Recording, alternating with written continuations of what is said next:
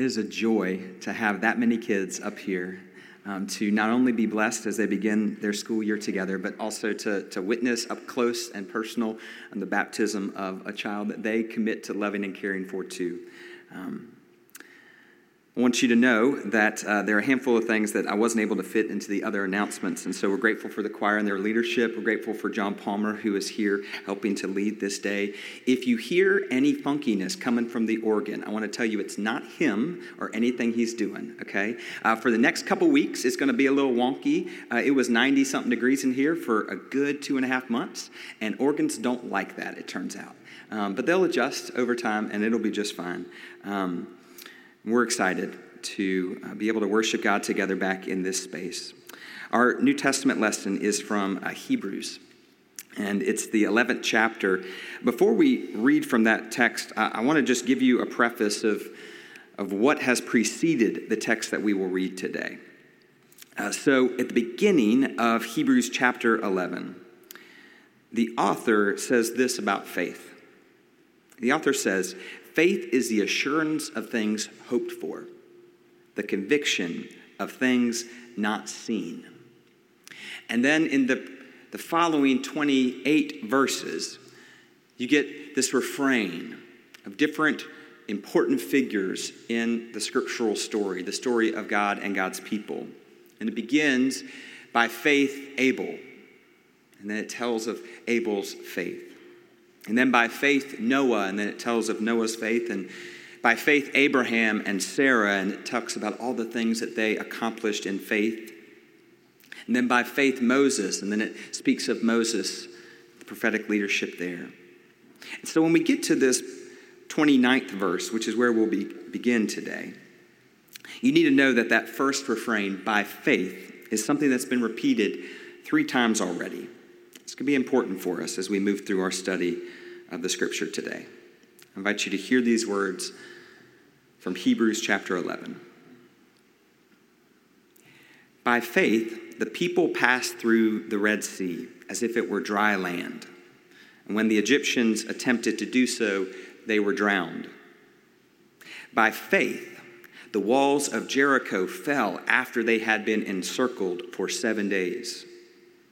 By faith, Rahab the prostitute did not perish with those who were disobedient, because she had received the spies in peace.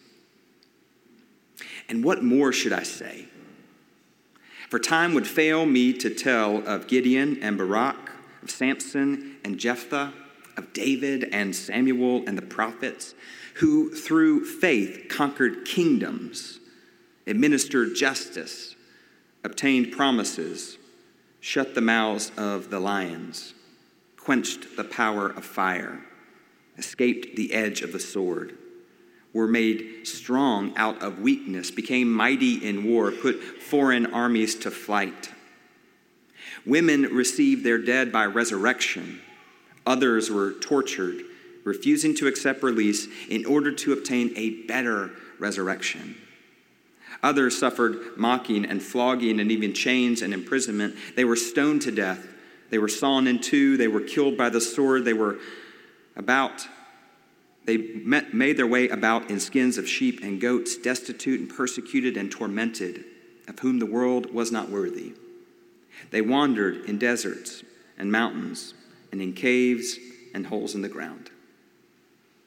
Yet all these, though they were commended for their faith, did not receive what was promised, since God had provided something better, so that they would not, apart from us, be made perfect. Therefore, since we are surrounded by so great a cloud of witnesses, let us lay aside every weight and the sin that clings so closely, and let us run with perseverance the race that is set before us, looking to Jesus, the pioneer and perfecter of faith, who for the sake of the joy that was set before him endured the cross, disregarding its shame, and has taken his seat at the right hand of the throne of God.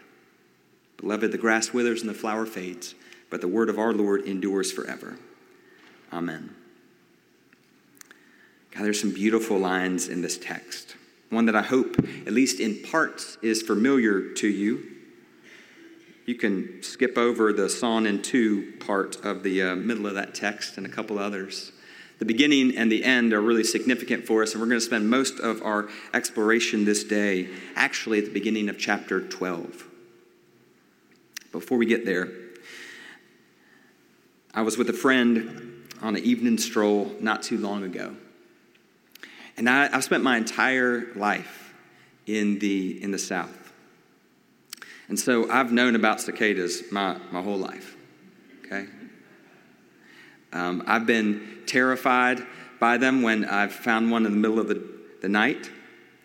I've been confused when I found the exoskeletons on the ground. But I know that sound. But we were walking, and I had never thought about the sound too much, but it was so loud that evening. It was a humid night, and the cicada song was just kind of overwhelming, so much so that we had to kind of speak up in order to hear ourselves talk. My friend stopped me, and they said, do you know why they sing like that? And in 41 years of life, I had never asked that question. My friend said they sing like that to protect themselves. See, when the sound is so loud and all-encompassing, you don't actually know where they are located. Maybe many of y'all probably know this. I didn't. So the sound that night was all-encompassing, and so I kind of just made my way looking around, and I thought, yeah, I couldn't find one and point to it if I needed to. I went home and I did a little bit of research, and my friend was right. They do sing to protect themselves. That's one of the reasons. They also sing to let their brother and sister and friends, cicadas, know that they are there too. To let them know that they are not alone in the darkness of the night. And so their song is for protection, but it's also for a reassurance to their neighbors. They sing also to attract a mate, to express love one to another. And they also sing for protection. For the human ear, telling precisely where a cicada's song originates is often difficult. The pitch is nearly constant. The sound is continuous to our ear. And they sing in scattered groups. What's interesting to me about these songbirds of a different kind that we hear in the evening is that as they sing for protection, they are actually binding themselves one to another in their vulnerability. They know that if they are to sing just one at a time, those who would wish them ill would be able to find them, locate them, and take care of them. And in their vulnerability, they lift their voices together, and something all-encompassing happens. It's an important lesson for us as we explore this morning's passage, because the author of Hebrews has this beautiful phrase to describe God's people. It's a phrase that I hope that you are familiar with, perhaps from All Saints Sunday, which we will celebrate the beginning of November together. The author says this, after all the affirmations of faith in the previous chapter. The author says, therefore, since we are surrounded by so great a cloud of witnesses. It's a beautiful image. A great cloud of witnesses. Let us lay aside every weight and the sin that clings so closely, and let us run with perseverance the race that is set before us, looking to Jesus, the pioneer and perfecter of faith. The author is writing to these people, and he wants them to have a good image to take with them. And so this image is the great cloud of witnesses. The idea is that as the people of God, we are not singular in our voice or in our presence, but indeed, whether we can see them or not, there is a great cloud of spirit and flesh around us. It is a chorus that envelops us. It lets us know that there are others out there. It helps us to understand and express love. It lets us know that we are protected. It lets us know that we are not on this journey alone. That image of the great cloud of witnesses is going to be really important for the church, those people trying to be faithful in the midst of a new season. They are going to need to know that when they commit to a new way of life, they are not doing so alone, but there are other people walking alongside them. You know, we have a ministry fair out here in TK Young. There's countless different ways that you can get involved in the life of the church. But what you'll find as you go to each of those tables is that there are already people there waiting for you to tell you about the ministry that is happening, to tell you why it's significant in their lives, why it's making an impact in our church and in the world. And so you are not compelled to engage in ministry, you are invited.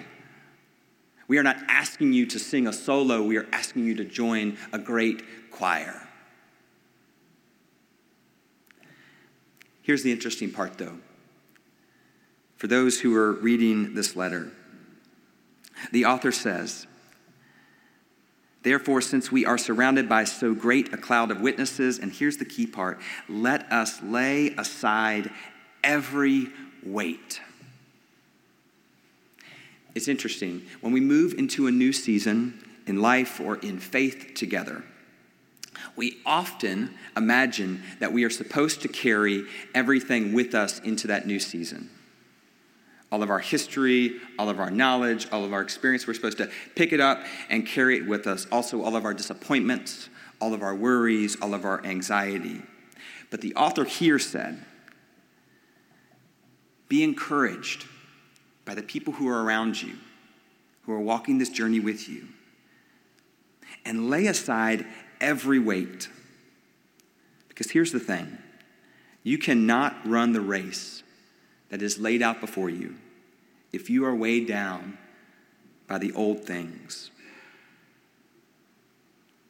If you are clinging to something from the past, you will not be able to move forward in the ways that God is calling you. Now, it's true in church and in faith. It's also true in our personal lives. It's true at work. It's true in marriage. It's true in friendship. It is one thing for us to know that we are surrounded by many people on the same journey. It's another thing for us to hear the voice of God telling us, put down that old thing, that heavy thing, that weighty thing. You can't run like I want you to run when you're carrying that. That's not how this race was laid out for you. What's interesting is many of us will say that we want the new thing, the beautiful thing, the life-giving thing, but we don't want to loosen our grip on the old thing.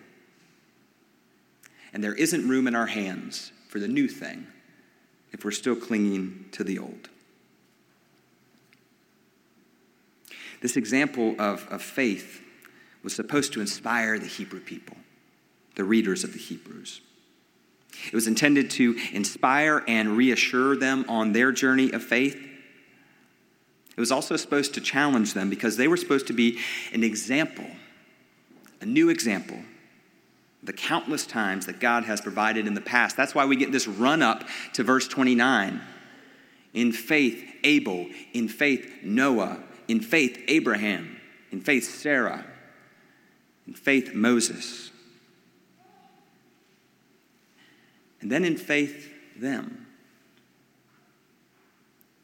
God had a plan for the people who were reading this text. Not to do the work of God on their own, but to do so with a great cloud of witnesses, to inspire them and encourage them in their lives of faith. Because the truth is, God was in love with their future, where they were going, what God had in store for them. God knew there was new life.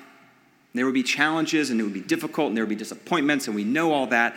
That's a given, but there will also be something brand new, something they couldn't yet imagine, something that would make them want to throw that heavy weight behind them and run on to something brand new. Something so good that they wouldn't allow anything to deter them from reaching their goal. And then there's this pointing by the author, pointing to the example of Jesus Christ. Look to the pioneer and perfecter of the faith, he tells the people reading Hebrews. Look to Christ, who endured the cross and the weight of its shame. And what did he do with that weight? He disregarded it. He put it aside. He left the shame for someone else to worry about because he knew that God was calling and bringing about a greater story, a greater glory, a more faithful purpose, an inspired future. I had a friend send me an NPR podcast earlier this week. It was from several years ago. For me, this last couple of weeks has been about learning things that have been in plain sight the whole time, and I just haven't stopped or haven't thought to examine them a little bit more. So it starts with some bugs at night, and then it ends with this song that you've heard in this sanctuary. Steve Berger was here earlier today. Steve, are you in here right now? Yeah. Okay. Thank you. So last year he was singing this to our kiddos, and This Little Light of Mine is one that we sang also this morning. You probably know some of its history. I didn't. For me, it was a song that I like. No offense, Steve, but it was never something that really compelled me. And then I was listening to this podcast this week and listening to the voice of Rutha Mae Harris in Albany, Georgia, sing as part of the Freedom Singers and speak to a crowd that had gathered to learn about the struggle for civil rights in that South Georgia town.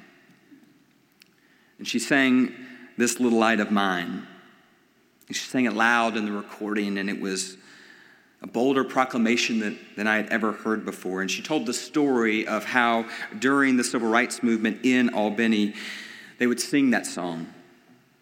They would sing that song and countless other songs. They would join together as they were marching and right before they marched in order to encourage each other with song.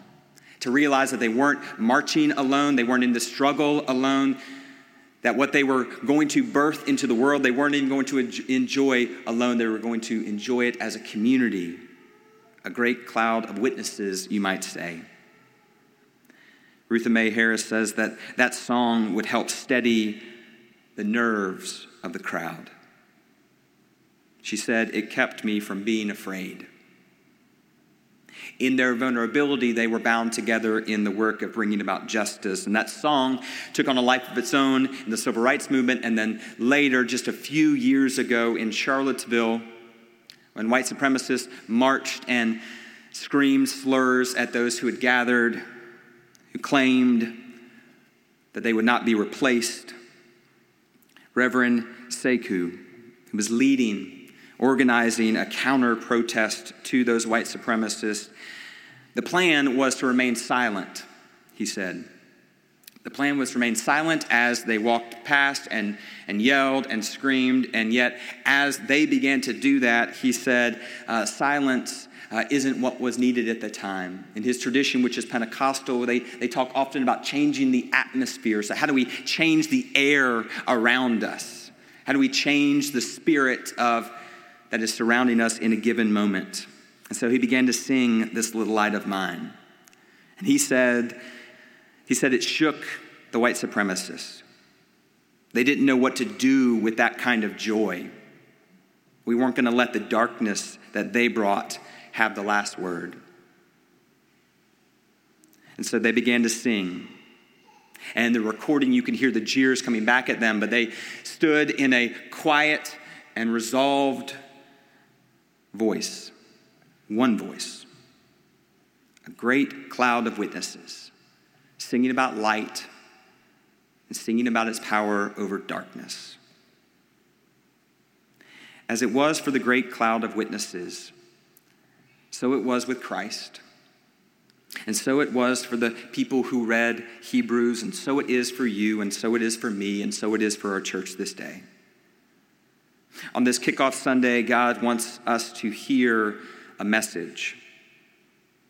That we have been given this community of people, this great cloud of witnesses, this celestial chorus, that we might be surrounded, enveloped, encouraged, inspired, and reassured that God is at work in our lives and in the life of Idlewild Presbyterian Church. Just as God was at work in Abel and Noah, in Sarah and Abraham, in Moses and Rahab, in Gideon and Barak and Samson, in David and in Samuel. Just as God was at work in them, shaping their faith and their future, so God is at work in you and at work in our church. So here's my hope for you this day. As you walk out from this place, back into your family lives, back into your places of work, back into your places of volunteering, as you go and you imagine where God is calling you to engage in ministry in the year ahead in TK Young, I hope that you'll be quiet for just a moment. Instead of raising your voices to try to overwhelm the chorus around you, the hum, I hope that you'll be quiet. And you'll listen through the laughter and the joy, through the conversation, and perhaps even the song. And you'll know that you are not alone in this journey.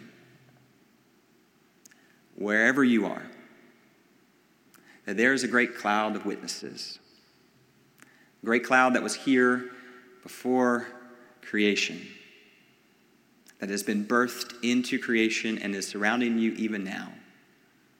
It's a great cloud of people meant to let you know that you are not alone, meant to let you know that in vulnerability we are bound together.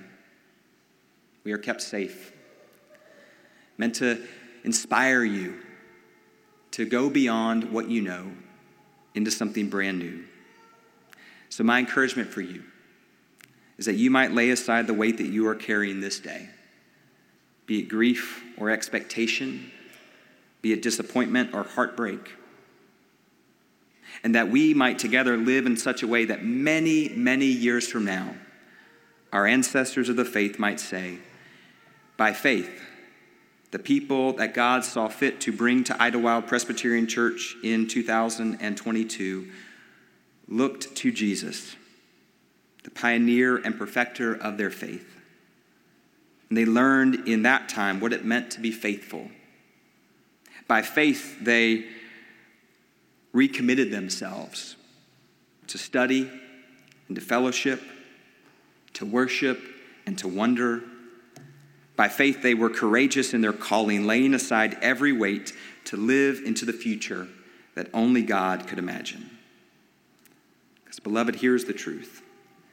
God is in love with your future, and God is in love with the future of Idlewild Presbyterian Church.